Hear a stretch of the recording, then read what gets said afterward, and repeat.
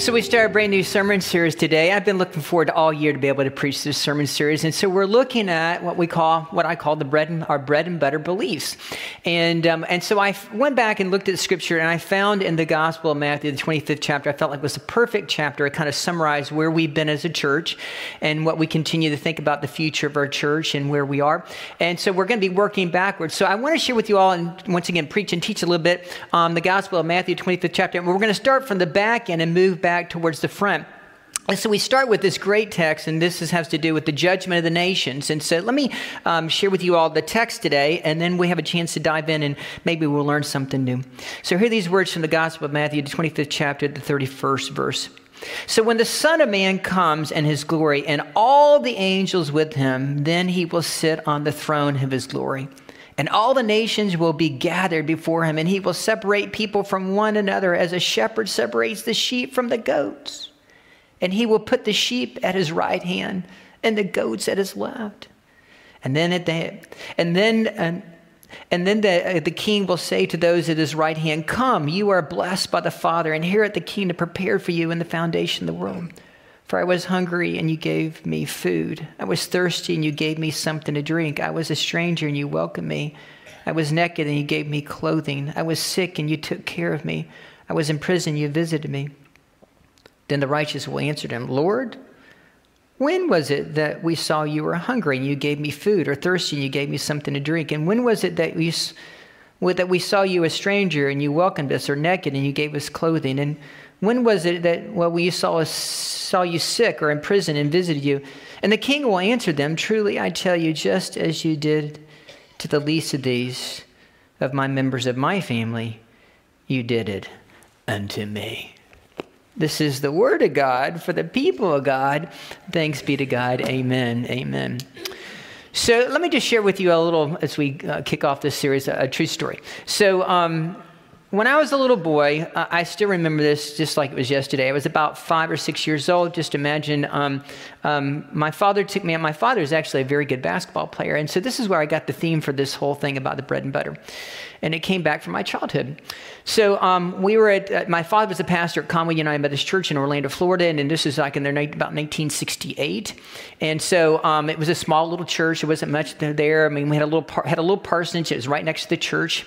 And then in the back part of the property, there was a kind of an old gravel parking lot. It was all kind of roached out. It was, part parking lot, part of it was kind of gravel because it just had been really well maintained. And then in the back part of that, there was a basketball goal.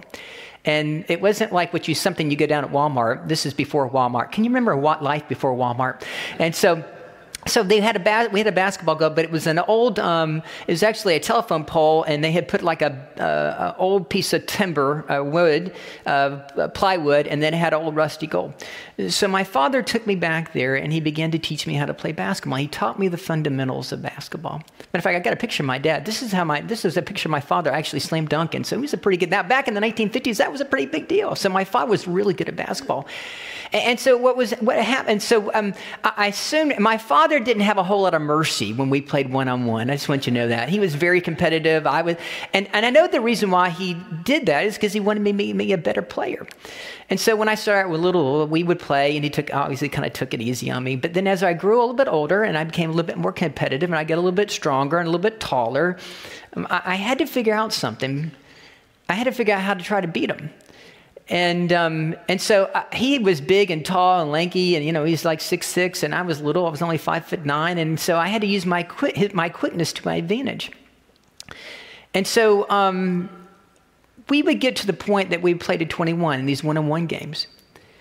And so often, because we're so competitive, it would end up 20-20, and the next person who wins the next point would win the game.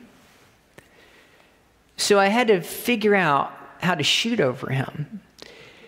And so my father said to me one day, I'll never forget this, because this is kind of what the theme, and this is where I got the idea of bread and butter. My father turned to me and says, "Harold Ray," he says, "I want you to know when the game's on the line, you really want to win, you go back to your bread and butter." And what he meant by that is whatever he had taught me out of these years and years and years of my childhood. He said, if you really want to win, you go back to what you really do best. So I was thinking about this last week, and once again, I love sports. So I love this part of the year because this is the greatest part of the year for me because I'm a sports enthusiast. You can watch the NBA, you can watch Major League Baseball, and you can watch the NFL all at the same time. I'm like, wow, this is amazing. And so it made me think about back in 1998, Michael Jordan. Matter of fact, I got a picture of Michael Jordan, and here's a picture of this last shot as a Chicago Bull. And what's interesting, when he let that ball go, there were two people in that stands that knew for a fact that that ball was going to go in. It was Michael Jordan. I think he knew for a fact it was going in. There was a kid, actually, if you look above the shot clock, and you really can't see this kid, but there's a kid, and hone in on it, and he's holding up 6 fingers. And the reason why he's holding up 6 fingers, because he knew the ball was going in. It meant that Michael Jordan won his 6th NBA championship before the ball went in. He knew it was going in. And so what's interesting about, as I went back and reminisced about that, is that why did Michael Jordan, when he was younger, he'd be able to slam dunk and he'd go dunk on people. But when he got older, he realized his body couldn't take it. So he recreated himself and he figured out how to win. But when the game was on the line and he was going to shoot for his last shot as a Chicago Bull, and they really had to win, everybody knew who was going to shoot the ball. And he went back to the basics. That little 12 or 15-foot jump shot, it was his bread and butter. So I started thinking about our lives as New Covenant United Methodist Church, a place to call home, as Gary shared with us. And so I think it's really important that we remember what really is our bread and butter. And our bread and butter beliefs, as we think about our mission and vision, is our bread and butter is to make disciples of Jesus Christ for the transformation of the world. That is part of our bread and butter. Here's another part of our bread and butter, the idea to be a thriving body of Christ by being his hands, feet, and voice in the world. That's part of our bread and butter. A few years ago, my friend Sean Pollock gave me this book. It's called The 7 Practices of Effective Ministry. Matter of fact, our SALT retreat is we're going to have this Tuesday, and we're going to talk a little bit more about that book. And what I love about Andy Stanley, what he wrote about this, he talks one of the key principles. He has everything to do with, once again, narrowing the focus. And this is what he says: devoting a little of yourself to everything means committing a great deal to nothing. We can easily weaken our potential by investing too much time in the areas of our lives where we have the least potential. And so we've continued to, once again, focus on what we do really, really well, narrowing the focus. The idea that what are our basic principles? What are the foundations of our church has been built on? Making disciples, transformation of the world, being the hands, feet, voice of Jesus Christ. This is our bread and butter. Last week I showed that little clip of Lou Holtz, and Lou Holtz talked about, what does it take to be able to have a meaningful life? And so once again, these are kind of the bread and butter principles. He says, listen, everybody needs something to do. Everybody needs someone to love. Everyone needs someone to believe in. And, everybody needs something to hope for. These are basic principles of life. And so I shared those with us as we talked about the Apostle Paul's teaching last week. And those two were part of the bread and butter of what Paul put together for us to continue to, once again, live our lives by. And then I started thinking about the idea, what does it make for us when we think about our bread and butter principles and the idea of a meaningful church? And when we think about meaningful, I love this definition. Meaningful, significant, important, consequential, momentous, deep, profound, carrying a great weight. And so when I think about the basic principles, our bread and butter of our church, this mission statement, our vision to be a thriving body of Jesus Christ, as Gary talked about, hospitality was so important as we began this church 20 years ago. This is our bread and butter. Then I went back this last weekend and did a little detective work, and I actually looked at the definition of bread and butter, and it says, being a basic as the earnings of one's livelihood, depending as a source of income, accompanies bread and butter. So I started thinking about that. I don't know if you remember this, back in the 1980s, there was the Clash of the Titans, and the Clash of the Titans was the Clash of the Titans of colas. I don't remember this. So there's Pepsi Cola and there's Coca-Cola. And so Pepsi began to, once again, they began to kind of capitalize on Coca-Cola's market. And the reason how they did that was they hired some young people that were like high-profile people. They hired Michael Jackson to be one of their kind of commercial agents. And so all of a sudden, guess what happened? Pepsi started selling all this cola. And so Coca-Cola didn't like that. Matter of fact, they began to think, what are we going to do? What are we going to do? What are we going to do? And you all remember this. Coca-Cola did something that was like the dumbest thing they could ever do. They actually made new Coke. And you know what happened to America? They began to revolt. Give us our old Coke back. We don't like the new Coke. Can you just give us our old Coke back? So we had the original Coke, and then we went to new Coke, and then we went back to Coca-Cola Classic, right? What did they do? They went back to their bread and their butter. So I was thinking of this last week, once again, the idea, what is our bread and butter? What are the basic principles that our church has been founded on? And I thought about, once again, the idea of narrowing the focus and what are the wins that we continue to celebrate? Once again, that's another key characteristic of this book. It's not only to be able to narrow the focus, but be able to clarify the wins. And I started thinking about, okay, so we have this wonderful, wonderful opportunity to be able to build houses for the last 15 years. We call that our Helping Hands ministry. We've got this wonderful thrift shop that we call Bargains and Blessings, and that's been a win. And I thought about our mentor program, and we have like 60 kids that are involved in that, and we take up a love offering every Christmas Eve, and we continue to love and nurture these young people as they are continued to be able to find their way through life and to help them be able to make good choices. And we have that program. When my friend Pam Brown was here last night, and she's the one who had this vision to be able to make sure that every child in our community has a warm bed to sleep in. We have this Alzheimer's ministry that's in their church. I think it's a fabulous ministry about respite care for people can come and to be able to feel as if that they're loved and they get a break in their day. To me, these are all, once again, narrowing the focus. They are the bread and butter part of our church. This last, it's like Tuesday night, June Edwards, who's our district superintendent, she came and she did a devotion, and she actually did it on this particular text. I'm going to read it in just a second. And she talked about Fred Craddock clarifying a word.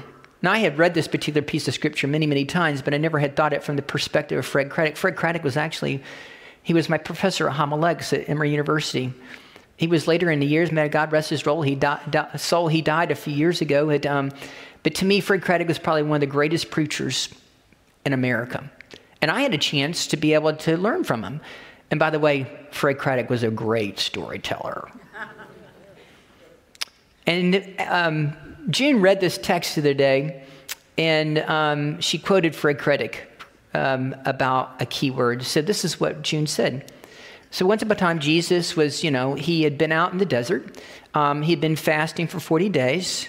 As I shared with you all last week, Jesus did not choose prosperity, but he did choose piety.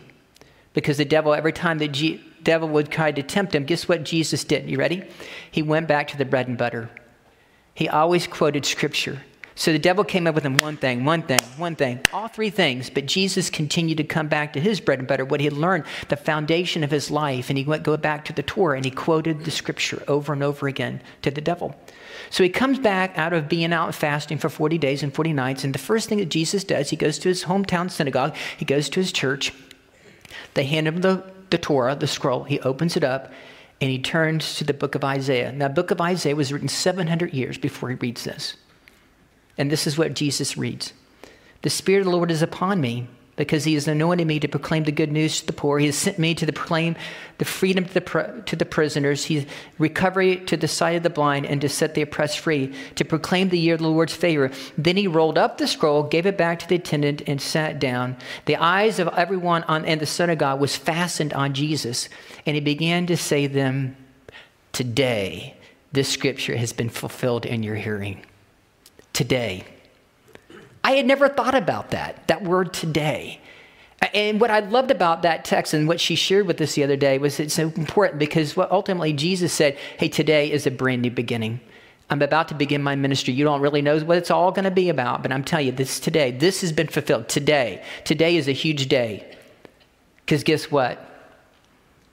Everybody has a chance to win if you come and follow me today. And so I started thinking about that and reflected upon this. I love this text, this Matthew Henry commentary. He said, as Isaiah was authorizing Authorized and directed to proclaim the liberty to the Jews in Babylon, so was Christ, God's messenger, to publish a more joyful jubilee to a lost world today. Today, the world wins. Today. So let me just teach for you. I've got like 4 or 5 minutes. Y'all still with me? Yeah. Okay, good. All right, because I'm still preaching. And so... So let me teach you 3 fundamental things about this text today. And so the first thing is, we got to go back and we look at, okay, Matthew's writing to this particular audience. And so what I love about Matthew is he gets to this is the 25th chapter. And by the way, this text is just before the Passion of Christ. It's the last week. So Matthew puts this together, and this has got to be really important. Because he puts it just strategically, just this particular piece of scripture comes just before Jesus rides into Jerusalem for the last week of his life. And so this story has everything to do with actually the clash of 2 kingdoms. It has to do with, the kingdom of goodness and godliness and purity and hope and love. And then you have this other kingdom of, the clash of evilness. And so what Matthew does, he wants to make sure that everybody's ready. That's a theme that we have here. And so that's the reason why he gives us 6 parables that lead into this particular text in Matthew 25th chapter. So we have the parable of the bridesmaids, who were they had the 10 bridesmaids, and 5 of them had enough oil and 5 of them didn't. And so the 5 had oil. Well, they went on and went to the party, but the 5 that didn't have enough oil, when they came for the bridegroom to come, they weren't ready. What's Jesus talking about there? Make sure you're ready. He talked about the parable of the wedding feast. And so the master has this great big wedding, has everything all prepared. And so he invites the A-listers, and guess what? The A-listers didn't want to come. They made up all kind of lame excuses. And he says, hey, listen, go get the least. Go to the highways and byways and bring them in. We'll welcome them. Because if the others don't want to come, then maybe they will come. So we have this parable after parable. By the way, we also find out, and I love this, not only is it that there's this kind of clash between good and evil in this story, but there's also this theme about being ready, but there's also this theme about being compassionate. And so where do we find those parables? Well, we find that parable, once again, the Good Samaritan parable, right? Jesus, once again, gives us the idea of what it feels like. So when we read this parable, the story that I just read just a minute ago, it just, once again, there's this connection that we find the Good Samaritan story about being compassionate to other people. So we have that. Here's the second thing. This parable has everything to do, or the story has everything to do with Christology. Now, listen, Christology is one of those kind of terms that you learn in theology or in theological school when you go to seminary. And so what I love about this, so we have these images of Jesus Christ. And so what are the images that we have in this particular story? And we have the images of Jesus being king. We got the image of Jesus being the Son of Man. We got Jesus being the Messiah. We got Jesus being the Lord. And then we got Jesus being the shepherd. And what's a shepherd do? He separates the sheep from the goats. And the sheep go on the right hand, and the goats go on the left hand. In this story, you don't want to be a goat. Matter of fact, they talk about Tom Brady and Michael Jordan being the GOAT, the greatest of all time. In this story, you don't want to be the GOAT, right? So Jesus says, listen, we'll put the sheep to the right and the goats to the left. So we have all this imagery of Christology. And the last thing is, and I love this part of the story, and I never realized it until I heard June talk about this word last week about as Jesus rolled out the scroll and he says, today this has been fulfilled in your midst. And after I heard that sermon, I went back and I started searching this particular text for the word. I knew there had to be a word in it. And so here's the word, because this story has everything to do with being ethical and being compassionate. And so what's very interesting, according to the Gospel of Matthew, because in the other Gospels, we find this thing when it comes to being judged, in that last judgment and being judged, normally we would find grace and the idea about forgiveness. But we don't find this in the Gospel of Matthew. Not what we find here. We find this little nugget of that when Jesus is talking about in the judgment of nations, and he calls the people together, and he turns to the right hand, the sheep, and the sheep, in this case, the people, turn to Jesus and say, when did we do this? When did we feed the hungry? And when did we take care of those who are naked? And when did we go and visit those who are in prison? And when did we take care of the sick? Because when I love the word when, W-H-E-N, in this story, they seem completely surprised. And so what's very powerful, I think that's the key word in this text. It's W-H-E-N, because once again, not once, not twice, but 3 different times, the people, the sheep, were saying to the shepherd, hey, to the master, the Lord, when did we do this? They're like, one minute, when did we do this? And so what the point of what Jesus is saying is, listen, be really careful, because this is not about works righteousness. That's another big theological term. Works righteousness, if I can do enough good things, that somehow it's going to merit my way to heaven. No, Jesus is not talking about works righteousness, to make it really clear. It's not about extra credit. I was always looking for extra credit, because I'm not the sharpest tool in the shed. I just want you to know that. Jesus is not talking about extra credit. No, Jesus is talking about loving people. And because if you love me, you'll love people. And by the way, sheep take care of other sheep because they listen to the voice of the shepherd. Can I amen on that?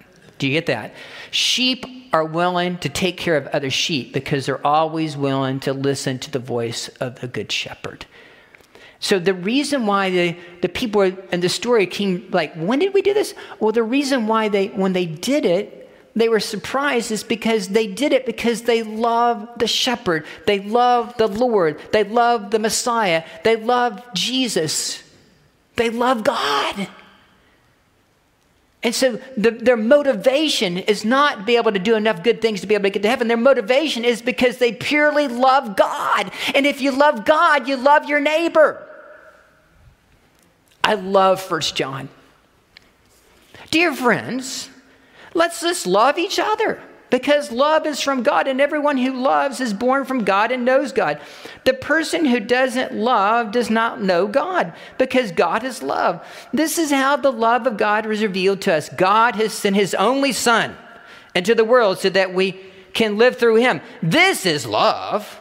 It is not that we love God, but that he loved us and sent his Son as the sacrifice that deals with our sins. Dear friends, if God loved us this way, we also ought to love each other. No one has ever seen God. If we love each other, God remains in us and his love is made perfect in us. Hallelujah. The sheep always listen to the good shepherd. The sheep take care of the sheep. I close with this. So once upon a time, I learned this. I thought this was a great story. There's a story of Martin of Tours. Chances are you don't know the story of Martin of Tours. He lived in the 300s. He was a Roman soldier. His daddy was a Roman soldier. His daddy did so well. As a matter of fact, I guess the emperor gave him a bunch of property. He lived in the northern part of Milan or somewhere in Italy. And so he became a Roman soldier. He was very good. But at early his age, he became a Christian. He tried to convert his daddy to become a Christian, but his daddy wasn't going for it. But he always loved Jesus, even as a Roman soldier. Once upon a time, as the story goes, he was going into a town, and all of a sudden he saw this poor beggar who was cold. It was cold. It was in the wintertime, and he was like half naked. And so, matter of fact, here's a picture of him. This is Martin and the beggar. And here's a statue of that. Can you go back to the last slide real quick? So what Martin does is he takes his coat off, and he takes out a sword, and he cuts the coat in two, and he drapes the coat over the beggar. Later that night, Martin has a dream. In the dream, he dreams he's in heaven. And as he's in heaven, he's watching this whole thing unfold, and he sees the angels, and the angels are having a conversation with Jesus. And they said to Jesus, Jesus, why do you have a half of a coat that's all worn and tattered from a Roman soldier? And Jesus turned to the angels and said, my friend Martin gave it to me. Jesus said, when you done it to the least of these, you done it unto me. A win, W-H-E-N, is a win for Jesus Christ. Amen.